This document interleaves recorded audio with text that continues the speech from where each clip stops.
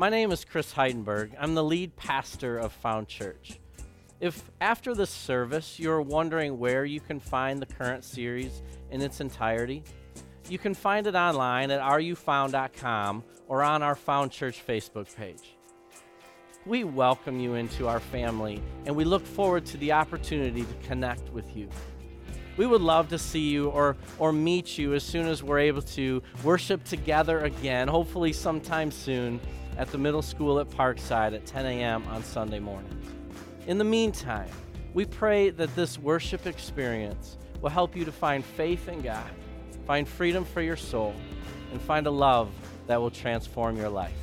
Thanks for joining us.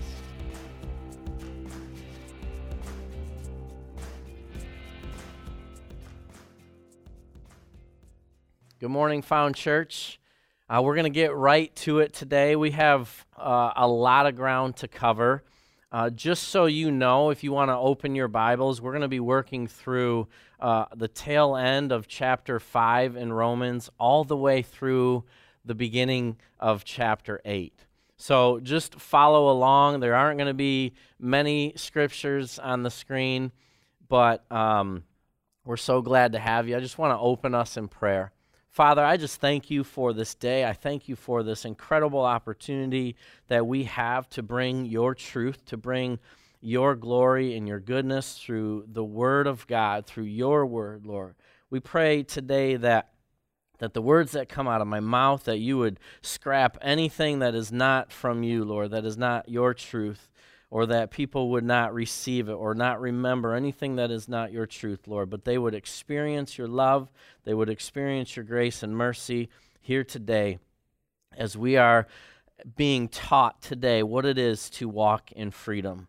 Lord, I thank you for this day. I thank you for all of those that are participating with us today. I thank you for those in the watch parties that are joining us in fellowship today.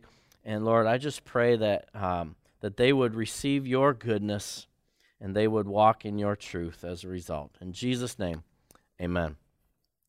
Well, last week, we were on trial a little bit, right? In fact, the last couple of weeks, we've really been on trial, and towards the tail end, we understand what it is to walk away justified. We understand what it is to walk away in the goodness and in the mercy of our Lord. And we praise that. We rejoice that. But what was it that we were actually on trial for? Have you ever wondered that? We've heard that analogy many times in our lives, but what was it exactly that we were on trial for? Well, Paul goes on a little bit in the end stages of chapter 5 to explain it. Now, keep in mind, I'm going to be reading a lot of text here, so try to follow with me. And starting in verse 12, it says, "Therefore, just as sin entered the world through one man, and death through sin, and in this way death came to all men, because all sinned." Right? We know that is the key to what we are on trial for. That is the evidence that the prosecution has for our lives, that all of us have sinned. All of us have a nature of sin. For before the law was given, sin was in the world, but sin is not taken into account when there was no law. Nevertheless, death reigned from the time of Adam to the time of Moses. Sin actually wasn't taken into account in those generations before Moses. Death still reigned. People didn't have the opportunity for true life, but death still reigned. And of course, sin was in the world, but it wasn't taken into account. It wasn't put against your account.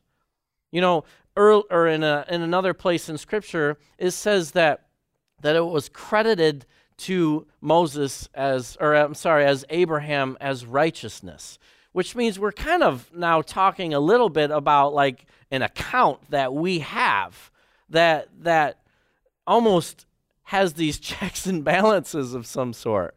But so death was always a part of our lives from the very beginning, but it wasn't until the law came that there was an account of sin against us. It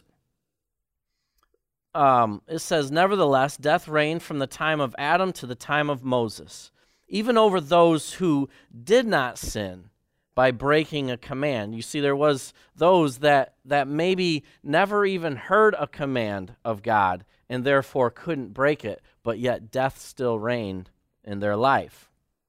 And they're talking of the man Adam, who was the one who ushered in this sin, who was the one who ushered in this death, and who was a pattern of the one to come. But the gift is not like the trespass.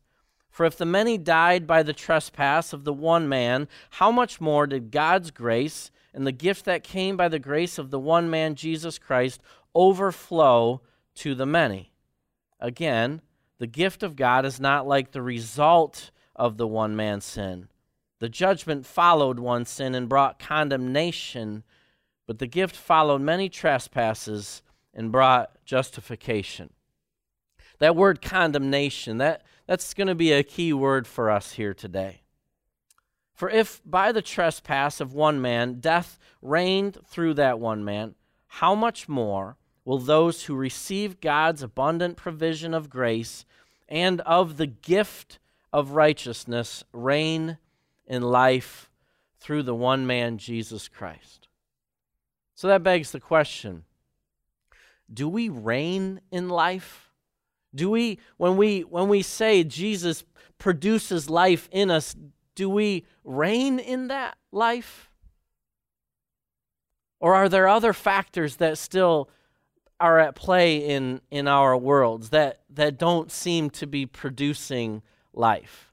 Because let's just be honest, Christians, if you look at the majority of Christians in the church today, not just in the world, but even more specifically in the United States, it doesn't look as though the church is reigning in life, meaning having mastery over true life. Consequently, just as the result of one trespass was condemnation for all men, so also the result of one act of righteousness was justification that brings life for all men. For just as through the disobedience of the one man the many were made sinners, so also through the obedience of one man the many will be made righteous. So death reigned. The law wasn't even present yet, and still death reigned. Sin was clearly in the world, but yet it wasn't held to your account. It wasn't held against you. Death was your master in that world. In those generations, death was the ruler of this world. But as soon as the law came, sin also became the ruler of this world. In fact, it was sin and death that were now the masters that reigned over this world. And it says this, the law was added so that the trespass might increase. But where sin increased, grace increased all the more, so that just as sin reigned in death, so also grace might reign through righteousness to bring life through Jesus Christ our Lord.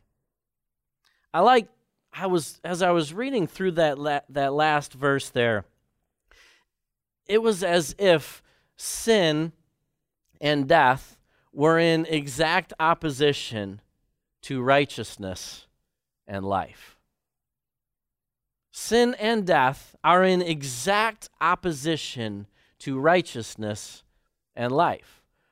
So then I think that it's safe to say that when we are sinful, we're acting out of this frame of death. And when we are righteous, we're acting out of this frame of life.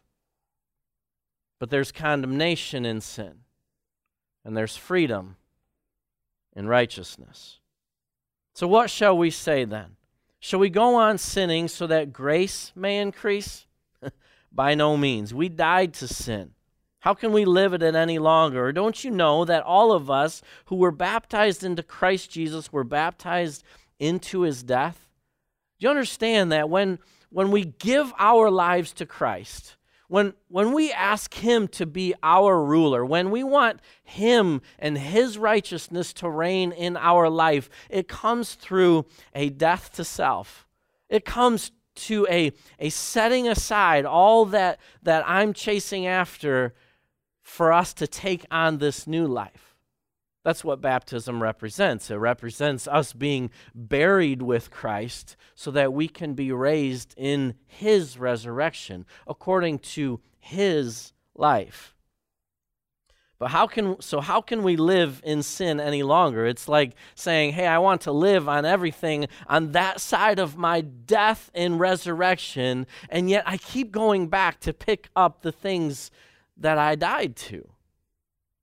Or don't you know that those of us who were baptized into Christ Jesus were baptized into his death, and we were therefore buried with him through baptism into death, in order that just as Christ was raised from the dead through the glory of the Father, that we too may live a new life. And if we have been united with him like this in his death, we will certainly also be united with him in his resurrection. For we know that our old self was crucified with him so that the body of sin might be done away with, that we should no longer be slaves to sin, because anyone who has died has been freed from sin. So here's the question I have for us. If we're freed from sin, why is it that it seems so prevalent? Why is it that even in the church, sin still seems to have so much hold on us? Well, I think it comes from one of three ways. You see, either we don't want to be free from sin because we just enjoy it too much, because we just like it too much, because the life that we want on the other side of that baptism, the life that we want on the other side of our walk through the cross, it doesn't look quite as appealing for whatever reason. I think, first of all, the reason is we don't have a reality of life on that other side. We haven't given our life yet to it because we haven't wanted to. So either we don't want to let go of this life, or we don't feel like we have to let go of this life. And the other is we don't think we can let go of this life. You see, as I said last week and just moments ago, we were kind of all on trial as we looked through the first few chapters of Romans. It looks as though we've been on trial, but the reality is it's not our first experience in a courtroom. That's the first time we've experienced what it is to be justified and walk out of the courtroom set free. But it wasn't our first experience in the courtroom because before we were even born, we were tried for our sinful nature. We were tried as human beings, just in our humanity alone, and we were convicted. In fact, we were thrown in prison. We were thrown into behind those prison doors, behind that jail, those prison gates that close us in. And so for the existence of our lives from that point until the moment that Jesus Christ sets us free, all we've experienced is what it is to be prisoners of this sin, prisoners of this sin nature. And so for the rest of the world, I could absolutely say that it's hard for us to blame the world for being sinful. It's hard for us to blame the world for having evil and trying to push different agendas of evil. But in the church, Why are we still seemingly so stuck? Because we've never experienced what it is to live freedom. We've never experienced what it is to truly know what the life of Christ is. We've been programmed to live sinful lives. We've been programmed to live with this prisoner mindset. In fact, Romans does this beautiful job of weaving this mindset of being a prisoner forever, and he relates it to what it is to have a slave mentality, and then he goes on and relates it to what it is to have a fatherless mindset, to have an orphan mindset. And he kind of weaves these three things back together. And if that's all we've ever experienced in our life, do you think we're going to actually know what it is to not live with that trauma tailing behind us when Jesus finally sets us free? You see, that's the beauty of Romans, is he comes to show us that when we finally have been set free, it was in an appeal to that original trial that sentenced us to death, that put us on death row for the existence of our life until we had that advocate come in and give evidence of his love for us, to give evidence of the truth of the gospel that demands a retrial, that demands that appeal so that we wouldn't be sentenced to die or having to walk that chain gang working as a slave to this prison. But you see, that's all we've known up to this point. And the beauty of the next few chapters in Romans is Paul begins to lay out for us what it is to actually be set free, what it is to actually lay down that life of a prison mindset, lay down that slave mentality, lay down that orphan mentality, and actually begin to come out of that trauma, actually begin to start operating in freedom, to know what it is so that now that you've been set free, those prison doors, those cell doors actually slide open, and you actually believe you don't have to stay in that prison cell, that you can actually take a step out of it. And not only that, but he says, this prison that you've been walking in your whole life, this isn't your home either. And so he begins to walk us out of this prison.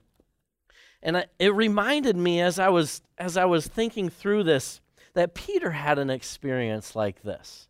You know, Peter actually had a number of experiences where he was thrown in prison, but this one in particular, I want to point us to Acts chapter 12, verses 6 through 10. It says, "The night before Herod was to bring him to trial, Peter was sleeping between two soldiers, bound with two chains, and sentries stood guard at the entrance. And suddenly an angel of the Lord appeared, and a light shone in the cell, and he struck Peter on the side." That doesn't seem too delicate, right? Maybe he need to actually wake him up and say these doors are open for you. And he says, "Quick, get up," he said, and the chains fell off Peter's wrists. And then the angel said to him, "Put on your clothes and sandals." And Peter did so. "And wrap your cloak around you and follow me," the angel told him. And Peter followed him out of the prison. And he had no idea what the angel was doing. He had no idea that what the angel was doing was actually happening. And he thought he was seeing a vision. And they passed the first and the second guards and came to the iron gate leading to the city, and it opened up for them by itself, and they walked through it. You see, I think that's often, even though we've experienced what it is that Christ has come to set us free, he has come to save us, he has come to justify us, He's made it so that we are no longer under the death sentence, and those prison doors fly open. But most of us don't come out of the prison cell. Most of us think that that's where we belong because we've been there for so long. Or he tries to walk us out of the prison itself, and we think, no, this is where I'm most comfortable. This is where I've experienced my whole life the way that life is meant to be, and so I'm almost afraid to let it go, and so I just stay in the prison. But he says in Galatians 5:1, it says, no, it is for freedom that Christ has set us free. Stand firm then, and do not let yourselves be burdened again by a yoke of slavery. Now he's talking about, in this specific case, he's talking about going back to the ways of the law, going back to a place where you try to earn this righteousness, where you try to actually prove to yourself that you belong set free. To prove by your mindset that you belong outside the prison, but that will never do it. You can never escape that prison. The only way we can escape the prison is if the Holy Spirit jabs us in the side and says, the doors are open. Step out of your prison cell. You don't have to sin anymore. The prison walls are crumbling in front of you. All you have to do is step out on the other side of these walls. The Holy Spirit has to be the one to prove to us that we are free. And I love how Paul sets this up. He says, in the same way, count yourselves then dead to sin, but alive to God in Christ Jesus. So therefore, don't let sin reign in your mortal bodies. That makes sense, doesn't it? But again, we go back to that question. Do we want sin to still reign in our mortal bodies? Or do we think sin can still reign in our mortal bodies? Or do we think that we don't have in us now freedom and that we're always going to be ensnared by this death, by this sin? Do not offer the parts of your body to sin as instruments of wickedness, but rather offer yourselves to God as those who have been brought from death to life, and offer the parts of your body to him as instruments of righteousness. For sin shall not be your master, because you are not under law, but under grace. We're not slaves to sin. In fact, he has given us mastery over that. In fact, he says the righteousness of Christ in us reigns over sin. So then it says, what then? Shall we sin because we are not under law but under grace? By no means. Don't you know that when you offer yourselves to someone to obey him as slaves, you are slaves to the one whom you obey? That makes sense. So whether you are slaves to sin, which of course we know leads to death, or to obedience, which we know leads to righteousness, but thanks be to God that though you used to be slaves to sin, you wholeheartedly obeyed the form of teaching to which you are now being entrusted. You have been set free from sin and have become slaves to righteousness. Essentially what Paul is saying is whether you think that you can sin or somehow have to keep sinning, you're actually being set free from both. You don't have to choose one way or the other to somehow either be stuck in this rut where sin has this hold on you and sin is your slave master and you have no choice and you have to do everything you can to find a righteousness under the law, or somehow live a life that is so contrary to the laws of God that you don't care whether you have sin in you or not, right? One way or the other, if you are living on one of those ways or the other, you're not living in truth. You're not living in the reality of the freedom that Paul is describing for us here. He uses this slavery analogy because he knows that his audience is going to understand what he's talking about. A little bit of the backdrop of Rome in that day was the Roman Empire, and even specifically Rome itself. It was built on the back of slavery.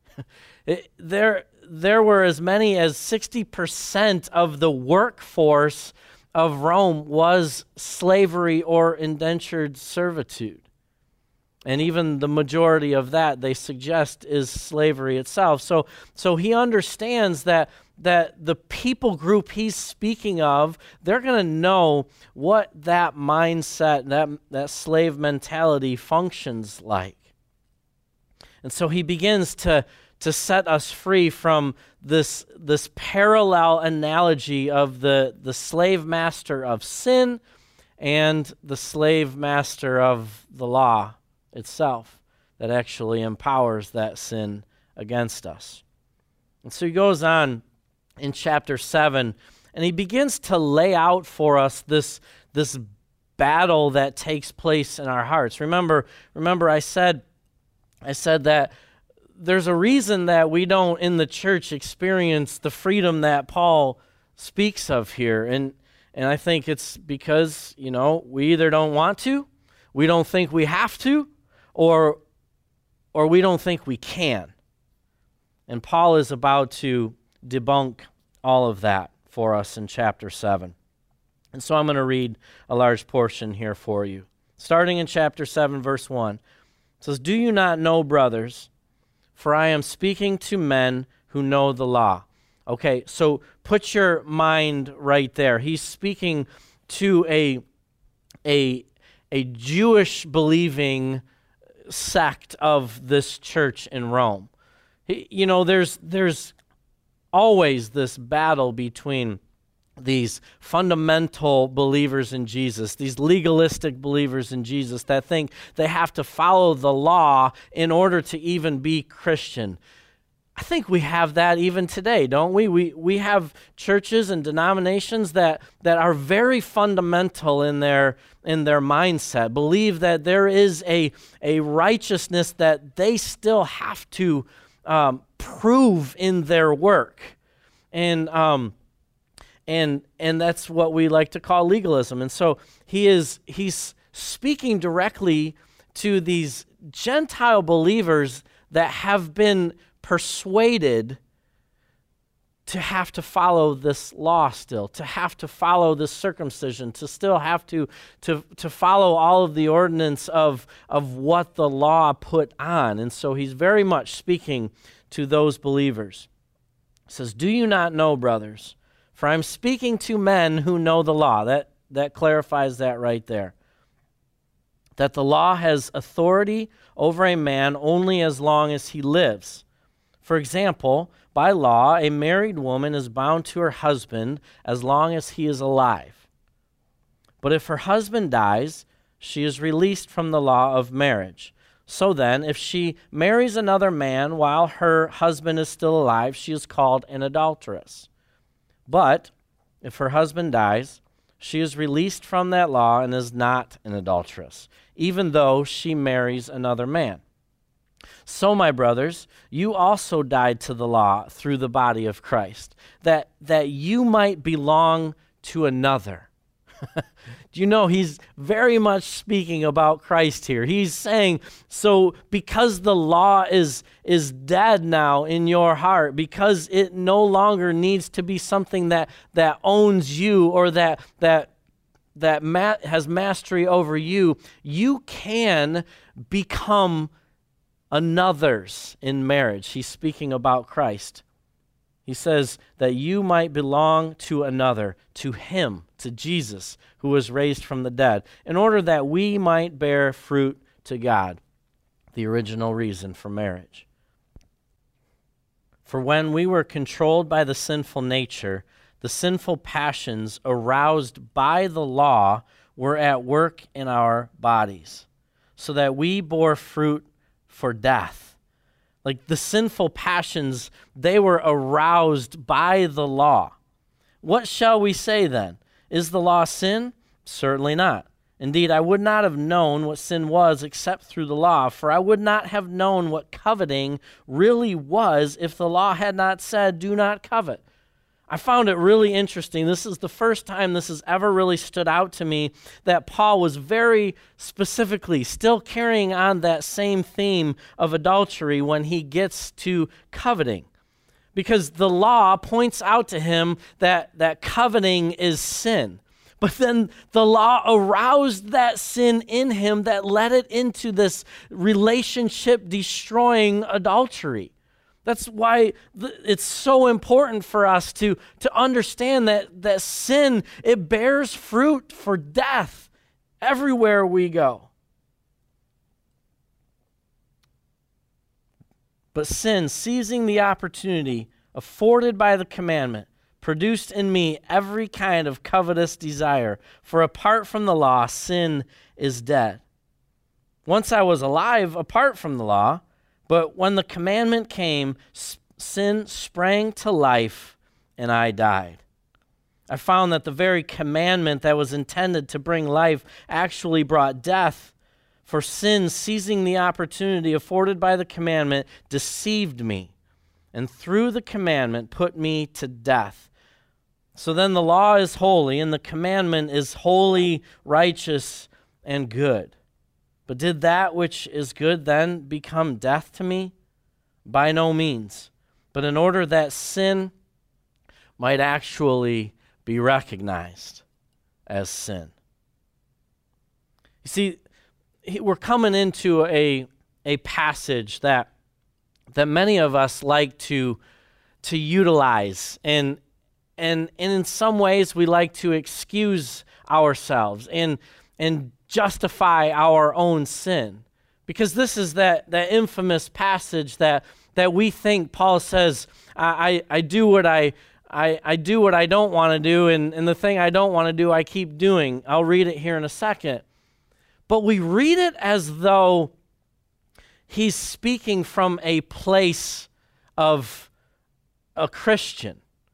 We read it as though we're speaking, or he's writing as though he's writing just from the place of where he's at currently, but that's the wrong context. The context is he's writing from the place he used to lie. He's writing from the place that he used to live from, under the law, under the sin of death, under the law that arouses that sin within him. And so he goes on, he says, we know that the law is spiritual, but I am unspiritual, sold as a slave to sin. And I do not understand what I do. For what I want to do, I do not do, but what I hate, I do. And if I do what I do not want to do, I agree that the law is good. As it is no longer I myself who do it, but it is sin living in me. And I know that nothing good lives in me, that is, in my sinful nature.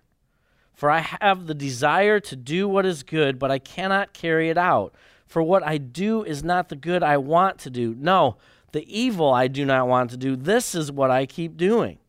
Now, if I do what I do not want to do, it is no longer I who do it, but it is sin living in me that does it. And so I find this law at work. When I want to do good, evil is right there with me.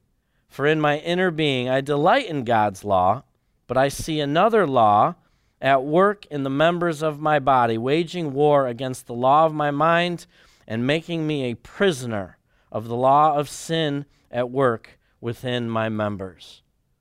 You see, Paul is saying, these two masters over me, this master of sin over me and this master of slavery over me, this slave master of the law and this slave master of sin, they're at work together in our lives if we continue to want to strive to live by the law, or if we somehow don't believe that we can step out of that prison, or that we can step out of the whips, out from under the whips of our slave master. No, Paul is not speaking from a place of a believer in Jesus. He's speaking from the place of this old law, of the sin nature that works in conjunction with this old law.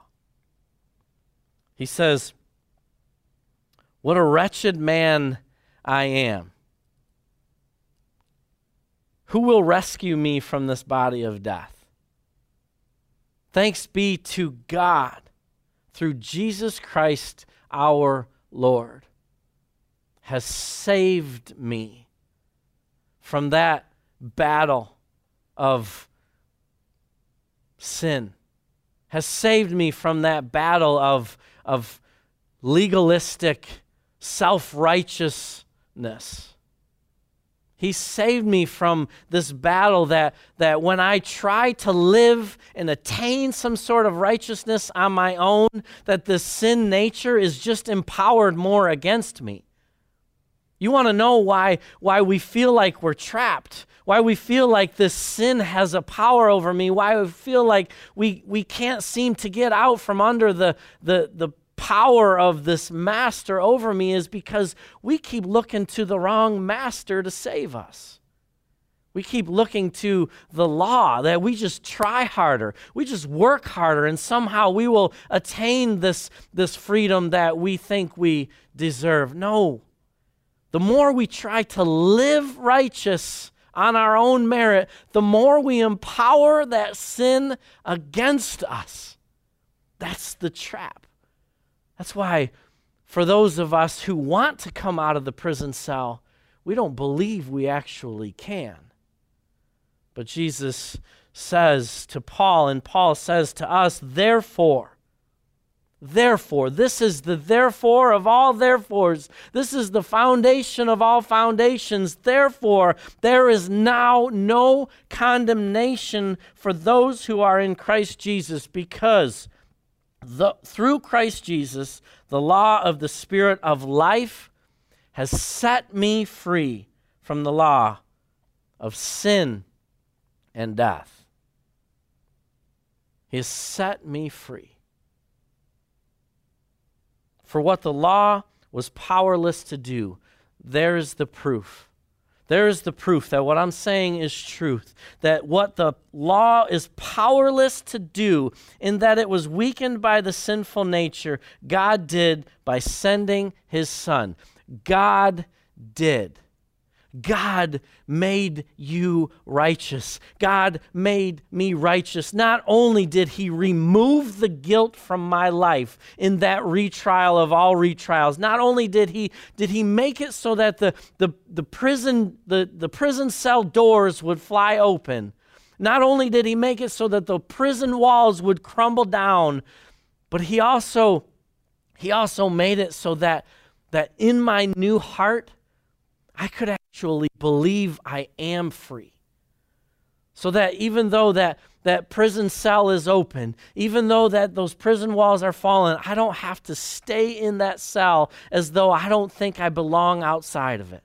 I don't have to stay in that prison as though I don't belong on the other side of those walls. You see, Jesus, he puts a righteous heart in us through our death, through our laying down our lives, so that he can be our master, so that righteousness can be our Lord, so that we can chase after the things that he says we can, because our hands are no longer cuffed behind us and tied up behind us.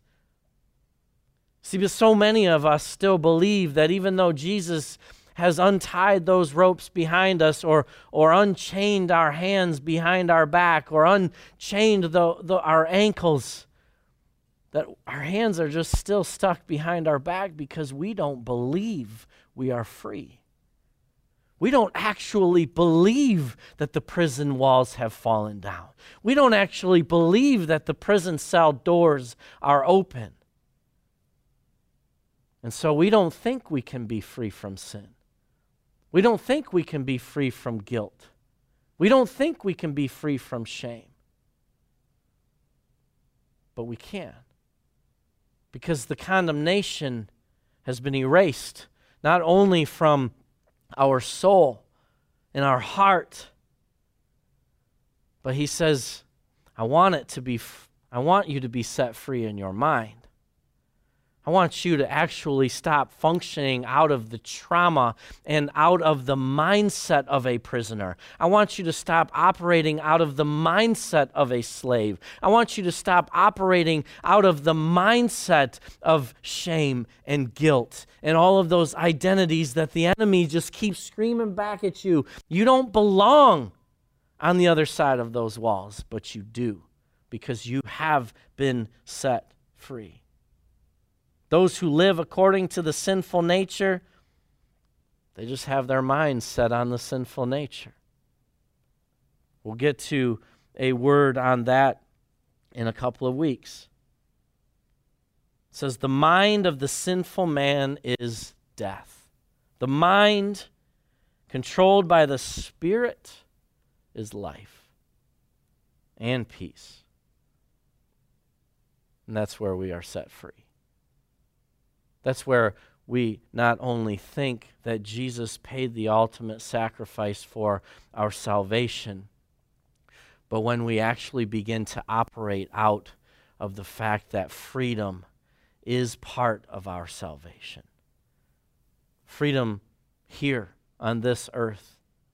You hear us say often in our church that here at Found Church you will find freedom. You will find freedom when you find faith. So you find faith in the true gospel. You find faith in the fullness of this gospel message, that not only are you justified, that this guilt is pulled off of you, that Jesus pulls the guilt off of you, but then he puts a righteousness in our heart. And then he also gives us an understanding of what it is to operate as a son or a daughter. Because we're no longer orphans. We no longer have to operate in the mindset of an orphan who always wonders what it's like to have a father, who is always walking around trying to protect themselves and struggles to trust anything. But part of our salvation is learning to trust our Father, because we are now no longer orphans, but we are sons and daughters. The sinful mind is hostile to God. It can't please God. But when we are able to operate from a place of freedom and from a place of a son or a daughter, we will actually be able to love the way that God has designed us to love. But we have to first understand what it is to be free. So you find faith in the true gospel, you will find freedom. You'll understand that you can walk out of those prison walls and that you can operate from a place of freedom so that you can actually go and love those that we are called to love. Father God, I just thank you for this day. I thank you for what you have called us to. It's to freedom. I thank you that we are no longer condemned to die, that we are not under the death sentence, but we are actually set free, that we can actually walk out of the prison doors, that we can actually walk out of the prison walls, that we can actually know that there's no guards after us, that there's nobody chasing us down to pull us back into that prison, that we actually get to walk in freedom. And Lord, I pray that as we begin to experience what real freedom is, that we are no longer condemned to die, that we can actually operate from a mindset of freedom so that we are able to love as you would love, so that we are able to respond to those that are still trapped in slavery, for those that are still trapped in the prisons of sin and still trapped in the prisons of fundamentalism or legalism, Lord, the thing that actually empowers the sin against them. So, Father, I pray for us at Found Church and for any of those that are listening today, that they would begin to understand that you have true life for us. true life that comes with peace and joy through any circumstance, through any trial. Lord, that we would know what it is to follow in your footsteps of love. In Jesus' name, I pray. Amen. Thank you for worshiping with us today. We just want you to know that you are now a part of our Found Church family, and you are always welcome at Found Church. We've been worshiping at the middle school at Parkside at 10 a.m. on Sunday mornings, and we cannot wait until we're able to meet back there again. We would also love to hear how God has touched your heart today. If you feel God speaking into your heart in a fresh new way, or believe God to be revealing a new truth to you, or giving you a higher resolution in which to recognize Him, we would love to talk with you and pray with you. Just message us on Facebook or email us at areYouFound.com. And this is my prayer for you today, that this has raised a hope in your heart and helped you to find faith, find freedom, and find the love of God to be overwhelming and real. Be well. God bless.